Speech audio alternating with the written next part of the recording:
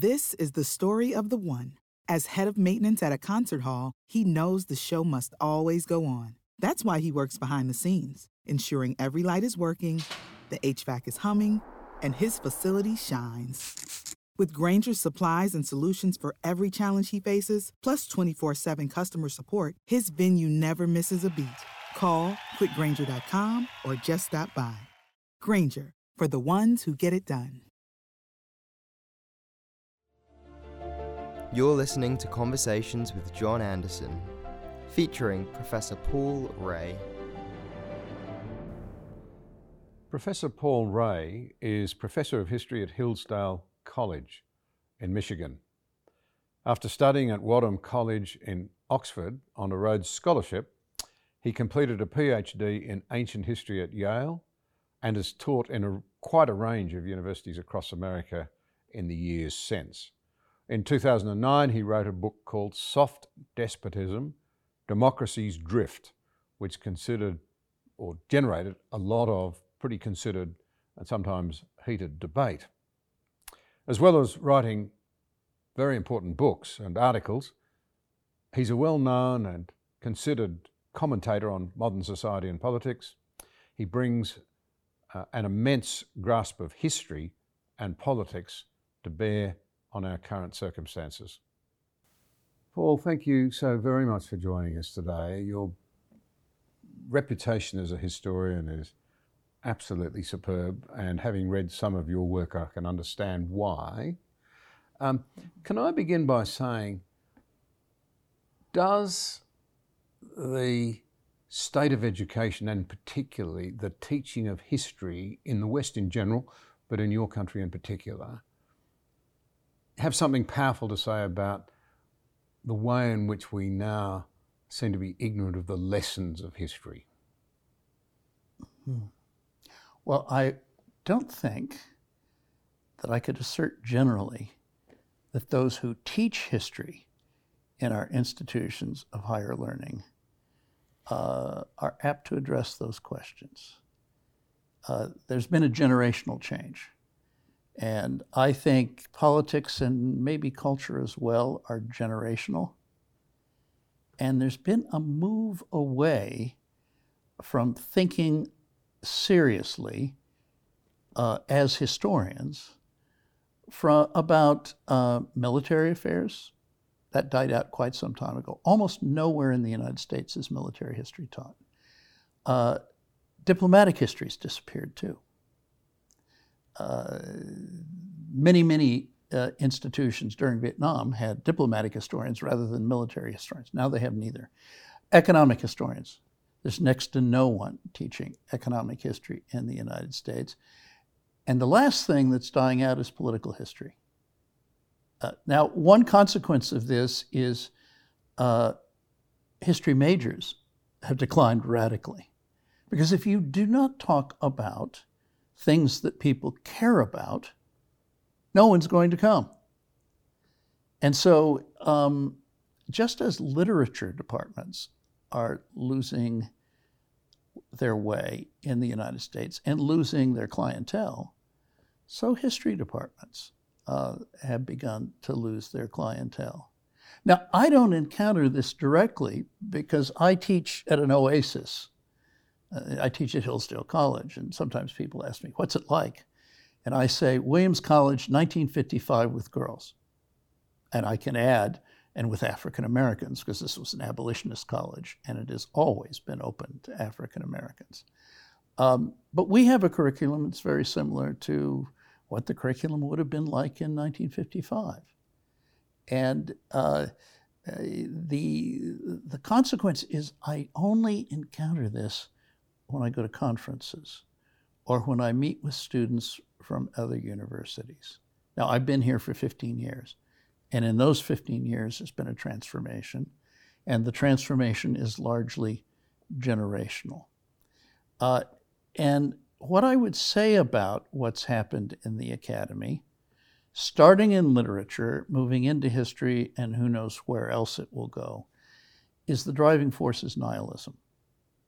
There is a kind of hatred of the inherited order, without any notion of something to put in its place. For all that was wrong with communism, they had an idea of what they wanted to put in its place. Now, what they did put in its place was a monstrosity, and it involved the deaths of hundreds of millions of people. Now what we have is simply hatred of the inherited order. And the problem with that is, though the inherited order is anything but perfect, it's by historical standards awfully good. I mean, if you take the situation in the United States, this is a country where ordinary people live very well.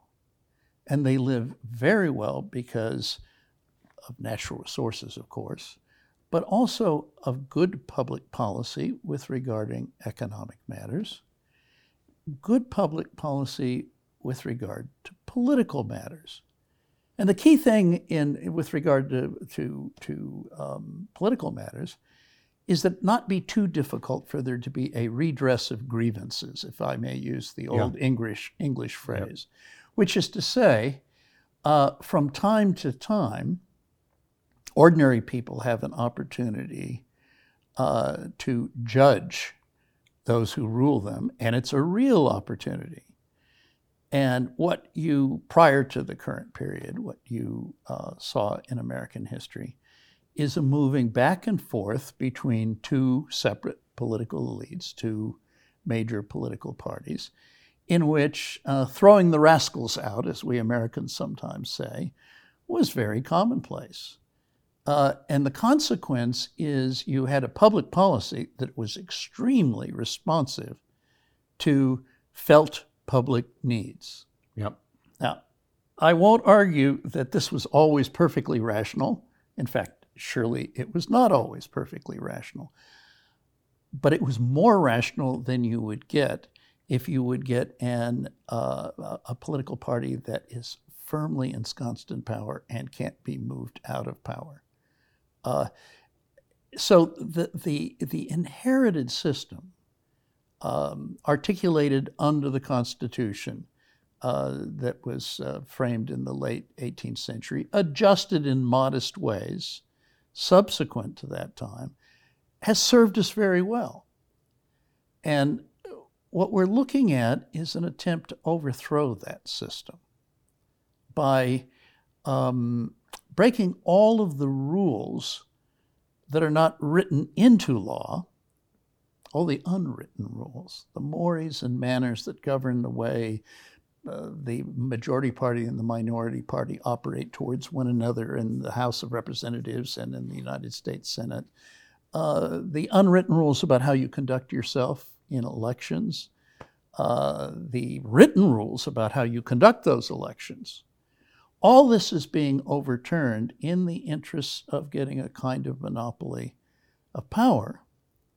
And those who are desperately seeking this monopoly of power know what they want to get rid of, but they have no idea what they want to put in its place. There really isn't a kind of positive program. And so there's going to be tremendous conflict. For example, I mean, one of the elements of this is to force everybody back into living in cities. People don't want to live in cities. And the cities are becoming a nightmarish place to live. If you defund the police and force people to live in the cities, it's going to be a Hobbesian nightmare in which life is going to be nasty, brutish, and short. And you can see the resistance to this because demographically, there's been a tremendous decline in our cities. Chicago has fewer people living in the city limits than they did in 1920. Really? Yes. In New York City, it's fewer than lived there in 1950. There's hardly a place outside the Sun Belt where there hasn't been a major move out of the cities to the suburbs, but also to other places. And the reason is people like to live in circumstances where they feel safe, where the schools are tolerably good. You can just go down the list. Now, if you notice, I'm talking about bourgeois life. Who cares about schools if they don't have children? And who cares about children? And that's people who are actually married and stay married. They're the people who are abandoning the cities. And I think Chicago's going to go the way of Detroit, which is a black hole. Yes. And think about Detroit as an example of this. In 1950, Detroit was the wealthiest city in the United States per capita. The wealthiest. The motor car industry. Yes. Good jobs. And then it declined somewhat by 1968. You had the riots in 1968, and the riots never ended. I mean, there's a sense in which the riots took place in 1968, and then you had crime on a grand scale and just continuing. The automobile industry, what remained of it in 1968, moved out. There's not a single automobile in the United States made in Detroit now. And people moved out. And then it became completely unlivable. If you go there and you were to tour Detroit, what you'll see is ruined buildings, beautiful churches with everything collapsed inside. The Guardian in Britain did a photographic essay of this about, 12 years ago. It's just breathtaking. It looks as if Detroit had been bombed, but it wasn't. So you can destroy civilization. And that was done there. And there's a move in that direction now. And it extends into changing the curricula of grade schools, junior high schools, and high schools. The curricula of universities has already been changed. And the hiring and the curriculum patterns, in the university then filters back into the education system. Yes. Oh, yeah. It starts at the top and it works its way down. It starts in kindergartens. People overlook that, but it's the basis of learning starts in the kindergartens. It does, and there are other things that have developed that have influenced this. The post-World War II mobility made divorce easy. When in my father's was born in 1902. In his generation, if you worked at Gulf Oil Company, which is where he worked, and you abandoned your wife for a floozy, you'd be fired. And the reason is the wives of everyone else in the business would not tolerate what you had done, and their husbands were obedient. It's not like that now. You're painting a picture really of, and I think this is common, it's not just America, of course, a strange situation where the elites, who are the great beneficiaries, educationally, living standards, opportunity to travel, send their kids to good schools, who now loathe their own culture, their own home. And one subset of that seems to be very significant, because of course the elites have money and they have wealth, is that there was a time when corporate America, when the business community created the jobs, created the wealth, made America the home of opportunity, the global leader that it was. But corporate America and the tech leaders and bosses now are amongst the most critical of our society, and they have the capacity to resource people who are wanting to reinvent it in their pursuit of power. And they're doing it. Big time. Yes, on a very grand scale. There was a book published a few years ago, maybe 10 years ago, called Coming Apart. Mm-hmm. And it looked at white America only to avoid controversy, I think. And the theme was there really were two Americas developing. One, which one would have said would have been the lower middle class, and which was the backbone of the country when I was growing up. And they were the people least likely to divorce, to abandon their children. they lived on the edge of not starvation, but they lived in tight circumstances, and they were extremely disciplined. All that discipline's gone now. And the family breakdown is just astonishing. Then there's the sort of middle to upper middle class. They marry late, but they marry and stay married. They don't have any argument about fidelity, about family, or any of that, but they behave in that way. One other dimension of what you're talking about is the elite, stretching down into the majority of people who went to college, has a kind of seething contempt for the people who are not in the elite. I first noticed this when Obama first ran for the presidency.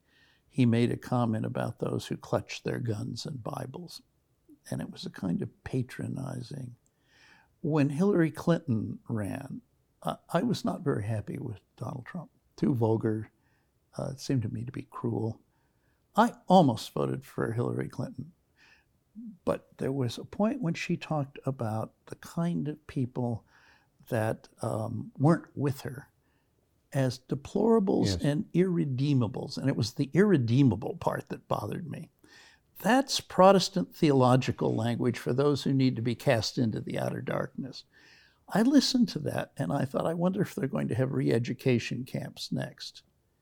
And step by step, that kind of rhetoric of contempt for people who aren't on your side has become standard. We now have a president who talks about people who voted for Donald Trump as fascists. I mean, it's simply remarkable. And when you talk about people that way, they get angry and they stay angry. Furthermore, you are teaching the followers of your party how they should treat the people they come into contact with who are of that sort. That is to say, who are sympathetic to Donald Trump. The neoliberal global order, the rules-based international order, which became a kind of universal order after the Cold War, for a while anyway, produced enormous wealth in this country. And it led to the emergence of this particular class that thinks of itself as righteous. It's as if the old Puritanism has returned in a new form. The same intrusiveness, the same self-righteousness, and a propensity for treating ordinary folks, plumbers, electricians, small businessmen, with a kind of seething contempt. I've not seen this before in American life. Those in positions of responsibility, if they had such opinions about their fellow citizens, kept them to themselves. If someone in the 1970s had referred to those who supported another political party, one of the two major political parties in this country, as fascists, that would have been the end of that person's career. Yeah. It would have been over. The people in their own party would have destroyed them. So there's something that has happened, and the people who have profited most from this rules-based order are the ones who are most hostile to this rules-based order. What an irony. Yeah. It's, and again, I think it's generational. I grew up in the wake of World War II. I was born in 1948. And patriotism and a pride in American institutions was the common coin of the realm. And with some reason, we had come through the first two world wars rather well. And we were caught up in the Cold War, and we weren't doing perfectly well, but we were doing tolerably well. And that managed actually to last until about 1980. maybe 1988. The end of the Cold War marked the beginning of a sea change in American life. I don't think it became visible until the Obama administration. And I don't quite know how it will end. In Britain, there's a phrase that gets used for certain periods of time between elections called the silly season. Yes. Okay. The United States is going through an elongated silly season in which one of our political parties thinks the real problem in American life is that biological males can't use women's bathrooms. And they want to shove that down people's throats. And all of the sort of people in charge of the culture, Netflix, Amazon Prime, and so forth, they're trying to make propaganda films and TV series pushing this kind of thing. It's getting very hard to find a good movie. Yes. Now, the effect of it is no one's watching this stuff.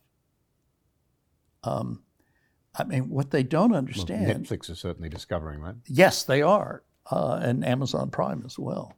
They're canceling series that they thought would be the thing. One dimension of this that may be true is our upper middle class lives in a bubble. They don't actually know people who think otherwise. And I'll give you an example of this. When Trump was elected, the New York Times sent a reporter to Hillsdale College on an anthropological expedition to, look at the natives. And he was shocked because he was an older guy, had been their Beijing station chief at one stage. And he discovered what we were teaching was what he was taught when he was in college. The New Yorker just sent someone here whom I met with last week. Well, again, she's essentially been sent here on an anthropological expedition. And I think she was similarly shocked because, if you live in the Beltway between Washington and Boston and don't go out into the world, you don't meet anybody that is upset with the kind of direction that they want to go. And there really is no understanding of it. But there's a subversion of institutions. Look, sending the FBI to raid the home of a former president would have been unthinkable in the past. And that it's simply done now is remarkable. You're a historian. Doesn't this absolutely just evidence the truth of the old adage that those who don't learn their history are destined to repeat it? I mean, as a historian, surely you despair that all of these elites are so unaware of the lessons of history that they are actually repeating it. Provoking differences, treating people with sarcasm, the Marie Antoinette line, let them eat cake. Right. Have they learnt nothing from history? Well, or is history simply not taught? It's not really taught. I mean, I know we're repeating old and ground. they haven't studied, but look, I think we've had the neoliberal order for 30 years. Yeah. There is a propensity to suppose that the world that we live in will just go on as it has in the past. And there's a blindness to history in the sense that a blindness to the fact that all orders are fragile in character. You saw that, as I understand it, somewhere 15 years or so ago. You actually predicted that the political system was in for a big shock. Now, it took a little bit longer to happen. So to your credit, I think you were seeing that there was trouble brewing. Well, when Obama became president, I don't know if you know what his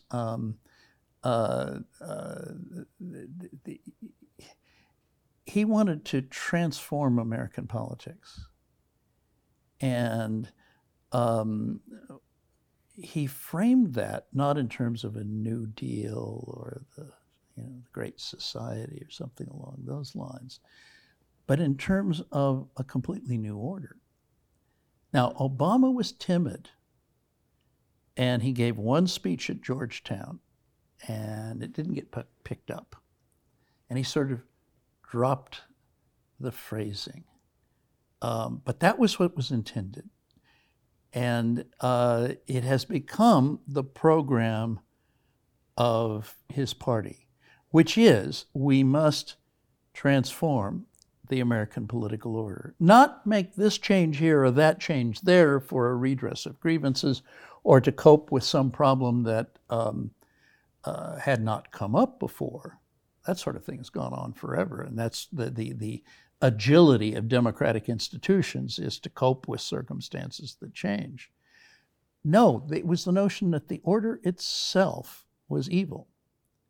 Okay, when you overturn an order, what you get very often is a horror. The man who understood this best was Edmund Burke. Yeah. And he understood. Well, he watched the French Revolution. Yes. Well, but before he's thinking it's Cromwell all over again. Yeah. That's what he's thinking. And in that book that he publishes in 1789, very early, he predicts Napoleon. He lays out where it's going to end. If you take an inherited order and simply overturn it and start from scratch, you will end up with disorder on a scale that will only end if a Cromwell comes in and puts the cap on things, or if a Napoleon does. The genius of the British system and of the post-revolutionary American system has been the capacity to make adjustments. Yeah. And without bloodshed. And the conviction that the inherited order is pretty good. Now, this is, I want to put this in another frame, a slightly different frame, because I think there's something else going on that's vitally important.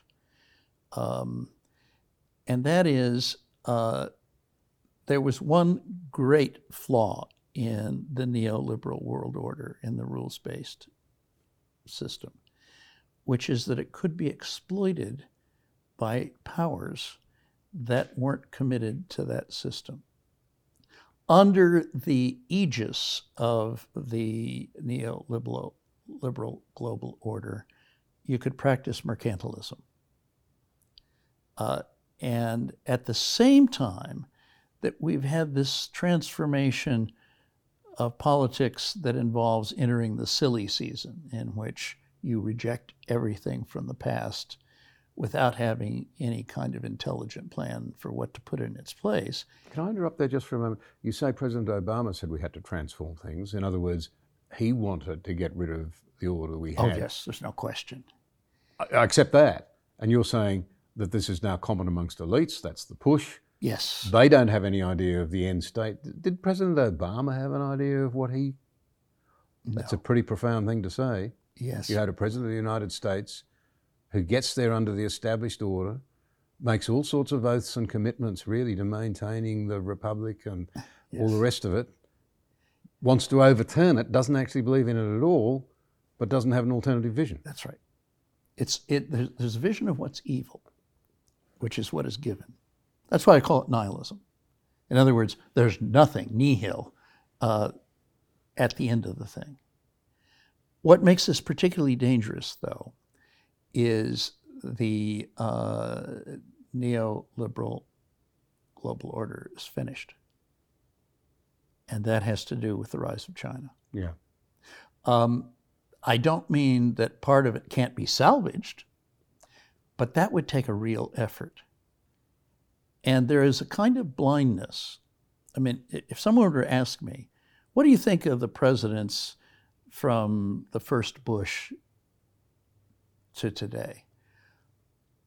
I would say that they bear comparison with Stanley Baldwin as Prime Minister of Great Britain. They averted their gaze from something developing that was a very great threat. And they left us, in effect, disarmed. If you would ask me... Isn't it? Hmm? Isn't it called communism? Well, except it's not exactly like the old communism. No. The old communism had one great virtue, and that was their farming system, which didn't work. Which meant the Soviet Union was, collective farms were a disaster. Yeah. And they stuck with it. And in China too. Ukraine was once the breadbasket of Europe. It then became pathetically unable to feed itself. It's as clear as a bell. Yeah. And China too. And the effect of it was that they were weak. Yeah. China is much stronger than the old Soviet Union ever was. That's the difference. Yes. But my point really was, we'd gone to sleep.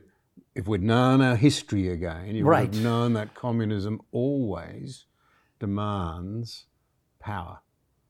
Right. It always insists that loyalty is given to the party it can brook no opposition, and it's therefore very dangerous. But we pretended it wasn't. Right. Isn't that really the... Well, there was a dream. If we make them rich, the middle class will grow up. Yeah. The middle class will assert itself. We also ignored the cultural heritage of Russia, which is autocracy. Yeah. They've really never known anything other than that, except for very brief periods. And the cultural heritage of China, which is autocracy, and the continued interest in existence in China of the old Communist Party that had grown wise in one particular. They realized that you needed commerce. And so they'd grown much, much stronger. And so year after year, from the first Bush on, we ignored it. And the United States concentrated its attention on Afghanistan, Iraq, wasted enormous material wealth on it, and far worse, enormous moral capital on it.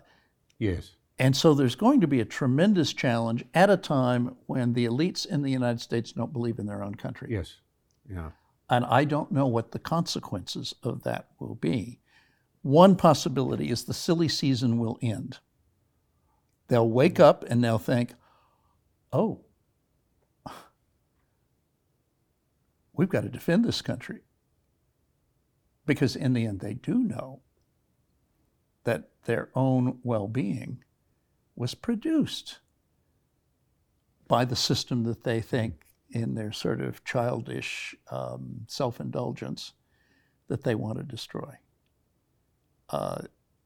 Can you think of anything worse than defunding the police in major cities where there's high crime? Well, if it's a response to Black Lives Matter, I'd have to say, I would have thought, if you thought it through, you'd realise that the very most common people, or the most common calls for police help, come from black women. Of course. So it's nuts. Yes, and this did not come from black Americans. That's my point. Yeah, this was a sort of upper middle class dream. Yeah, the black people, black or African American women particularly, I would have thought, the very people we say are subject to violence and racism and all sorts of terrible things. They're the ones most endangered. Go figure. And then here's the next thing. We have a de-incarceration movement. Yes. Which is sort of close down the prisons and send them out to kill people. And of course they're doing it. And we have practices in New York and in places in California in which you can commit a crime and there's no bail. And you can commit a serious crime and there's no bail.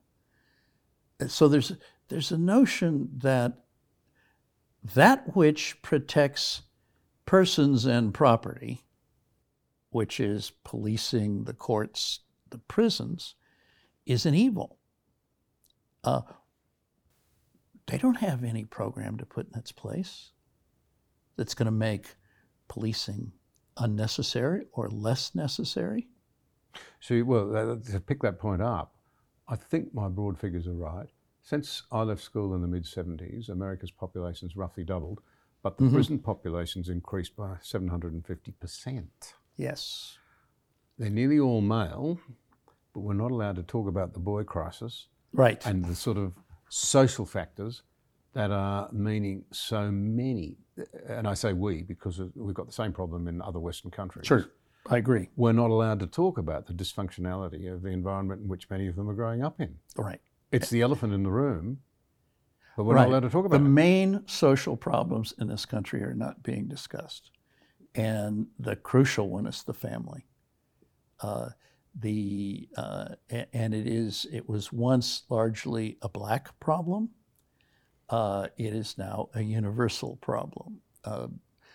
I have a former student, I was about to say a young black woman, but she's not that young anymore. I'm quite old. It happens to us. Yes, it does. We were chatting about this, and she was asking, "What's Hillsdale County like?" And I said, "It's the south side of Chicago, but it's white." And then I said, "They don't do cocaine; they do methamphetamines." And she looked at me. She says, "It's class, isn't it?" And there is a sense. Look, when I was growing up, politics turned on class. Class is something substantial, and it's not going to go away, and it needs attention. Now, in theory, we're in the world of class, race, and gender, except no one really talks about class or does anything about class. And we are, as a country, treating those who are not in the upper middle class abysmally. We're depriving them of their police. We're allowing the schools to go down the tubes. We're hiring teachers who are illiterate. I mean, that's a big part of the story. And because of the power of the teachers' unions, you can't say anything about that. And we're focusing on our attention on who gets to go into the girls' bathroom. And on a critical racial theory that asserts that white supremacy is the main problem. Well, there was a time when that was true. And I lived in that time. I lived through it. And it's no longer the case. Black Americans don't like critical racial theory. It's bunk. They don't like racial categorization. It's bunk.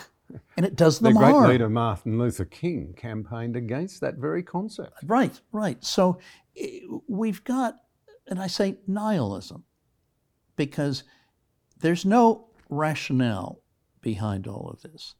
There's simply a hatred of the inherited order on the part of people who are rich and self-indulgent in any number of ways. I don't mean just personally, but they're sort of self-indulgent in their politics. It's the silly season, and they're following fashion in the silly season. And it will end one way or another, because it will get repudiated at some point. Ordinary Americans aren't going to put up with this for too long. It could be that by various tricks, elections can be won for a while. I don't know what's going to happen in 2022. Well, you run out of money one day.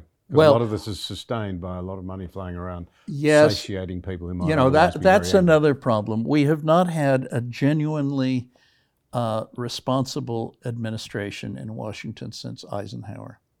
That far back? That far back. Eisenhower paid down the debt of World War II. We had a huge debt at the end of World War II. You can just imagine. It was massive. It was the order of 130% of GDP, I think. That's right. And then you turned around on top of that. Truman, to his great credit, borrowed another $13 billion in the money of 1948 for the Marshall Plan. Yes. Without which Europe could not have been reconstructed. Well, and Truman also fought the Korean War, which was very expensive. And helped reconstruct Japan. That must have cost money as well. Yeah. That was America at its peak. Right. In the aftermath, Eisenhower cut budgets. Yeah. And he kept the taxes high. I think he would have been better if he cut the taxes some, because I think the take from cutting the taxes would have exceeded the loss from what you lose when you cut taxes. But leave that aside. He did that, and he began paying that debt down, not to nothing, but to the level where it was inconsequential in terms of sustaining the value of the currency. See, what we could have now after 70 years, well, not 70 years, 60 years of malfeasance, is we could have a currency collapse. Yes. And what would cause it would be if we cease to be the reserve currency internationally. Yes. I think that is a serious possibility. It is certainly what the Chinese, the Russians, and so forth will try to accomplish. And look, the Europeans created the euro in order. It's very timely. Yeah. So I look back. We were profligate. Kennedy was not so bad. From Johnson on, we were profligate. But no one was as profligate as we are now. I mean, it's mind-boggling. Yes. And now we've got the reality, you've got to spend a lot of money in the Ukraine. Right. Which is, after COVID, ought to be yet another warning that it's time to put some shots back into the locker and start to put something aside for the next rainy day. Yes. Because it'll come. Oh, of course it'll come. It'll come, and it will be larger than Ukraine. I think Ukraine is manageable because the Russians are the Russians. I can't believe the idiocy of It'd be a bit easier. Not knowing there'd be resistance. I mean, they're right next to you. Yeah. Your intelligence people can surely tell you everything that's going on in Ukraine. And they send in these tanks in the spring where they can't leave the roads or they end up in the mud. All you have to do is knock out the first tank and the last tank, and then you can wipe out the rest of them when you please, or just starve them to death in between. But no, there's reality is going to bite, and I think it's going to bite pretty soon. If it doesn't begin biting in 2022, it will bite by 2024, because ordinary people know something is very, very wrong, and the data shows that, doesn't it? Really? Oh yes, and increasingly. Yeah. The other thing is some of the sort of permanent features or semi-permanent features of American politics are beginning to change. I'm not sure that the black vote is safe for the Democrats anymore. And if you got 20% of African Americans voting Republican, it would just upend everything. And it's very clear that the Hispanic vote is not safe for the Democrats anymore. So let me put it this way. When I was growing up, the Republican Party was the party of small business and big business. Mm-hmm. Democratic Party was the party of the unions and the segregated South. The two parties have really changed. They flipped. Yes. If you look at a map of America and the red and the blue, it's reversed. Yes. Over the last couple of decades. Yes, and it starts with Clinton. Yeah. Because he's the one who makes an appeal to Hollywood. He's the one who makes an appeal to the hedge fund operators, to the financial classes, and he was pretty successful at that. And the Republicans, really by dint of Donald Trump's acuity with regard to who was aggrieved, have become the working class party. Yeah. They may become the party of the working stiff, not the white working class, but the black working class as well. That could easily happen because the cities are going to get worse and worse with this defund the police business and with the election of DAs who won't enforce the law. It's interesting times. Can we round out? Yes. Because you've been very generous with your time, but your understanding of history is very deep. And the Republican experiment here was really about the sanctity of the individual, in one might be one way of putting it. You know, there was an enormous effort put into trying to ensure that government was downstream of culture, and that was driven, of course, by the beliefs of the day. So you could say beliefs shaped the culture and values. Sure. They then shaped the government, and the government was to be kept in its place. Right. We're reversing that in a big way. Now we're becoming downstream, it seems, of government and its handmaidens, the wealthy elites, and the technocrats or the expertocracy. And it seems to me that this in part has led to this sort of almost suffocating mission creep where government is involved more and more and more and more in every aspect of our lives. Right. And I don't know, people seem to almost welcome somebody else making a lot of decisions for them, but B, it's led to an enormous level of cynicism and disengagement at the same time. Right. It's as though over-familiarity by government has bred contempt. Absolutely. And virtually all of our institutions are held in contempt. The percentage of Americans going to college has gone down. Now, my own view is it ought to go down by about a third, because I don't have this problem teaching at Hillsdale, but I taught at the University of Tulsa for 24 years. And I would say about a third of the entering freshmen, there was no purpose in their being in college. They'd be better off with a good trade. Yes, they weren't there to learn. And I'd give a talk early on when I was young and stroppy at the beginning of term in which I would say, somebody told me the other day that there's some people who come to this university who want a degree but not an education.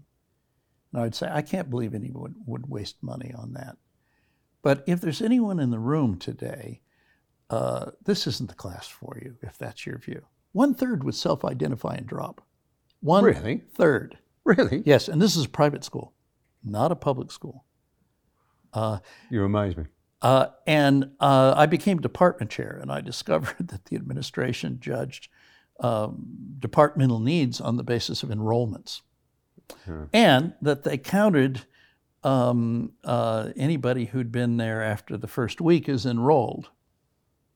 And so I stopped giving that talk. And what would happen is they would take the first exam and fail it, and I would never see them again. They would fail the class because they didn't even come, didn't take the other exams. Now, they shouldn't have been there in the first place. And the university was committing a crime in accepting them. They wanted their money. And that's, the number of 18-year-olds in the United States about 15 years ago just dropped off a cliff. The end of the baby boomlet. The children of the baby boomers eventually finally got married, had children, and then it stopped. So almost every American university is desperate for warm bodies. And that includes famous places like, say, Oberlin College, which I think in the last 10 years has made their class, so to speak, twice. Really? Yeah, they can't get them to come. Now it's very expensive. And it would be very good for the country to downsize higher education. It's just, there's too much of it. And in my time in higher education, it's gone from being a rather Spartan operation in which the food was not very good, to being rather luxurious. And most of our universities now are a cross between a country club and a brothel. And that's about all they are. And you could, I don't think there's a state university in the United States that you couldn't get through without doing reading. I can remember I had a student who transferred into the University of Tulsa from the University of Oklahoma. And I said, what was it like? And she said, well, you could go to class or you could do the reading, but you certainly didn't need to do both. So it's been dumbed down. And the financial pressure of the drop in the number of 18-year-olds has caused a further dumbing down.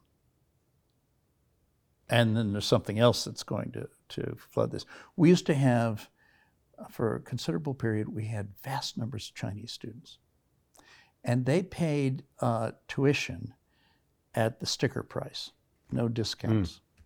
So huge money for schools. A high proportion of them did not speak English well enough to do things. So you had to have courses they could pass. And it's corrupted higher education in a great variety of places. In East Lansing, Michigan State University, there were whole neighborhoods that were Chinese. Now that's dropped off. So there's going to be an economic crisis in higher education, much greater than what we've seen. There are going to be schools that close, lots of them. It's an opportunity to rethink who should go to college. And it isn't everybody. And sending everybody to college means college has to be reconfigured as something everybody can do. The other thing is the curricula are terrible. They're things you need to know about your own world, about the world beyond our shores. You can get through without doing any of that.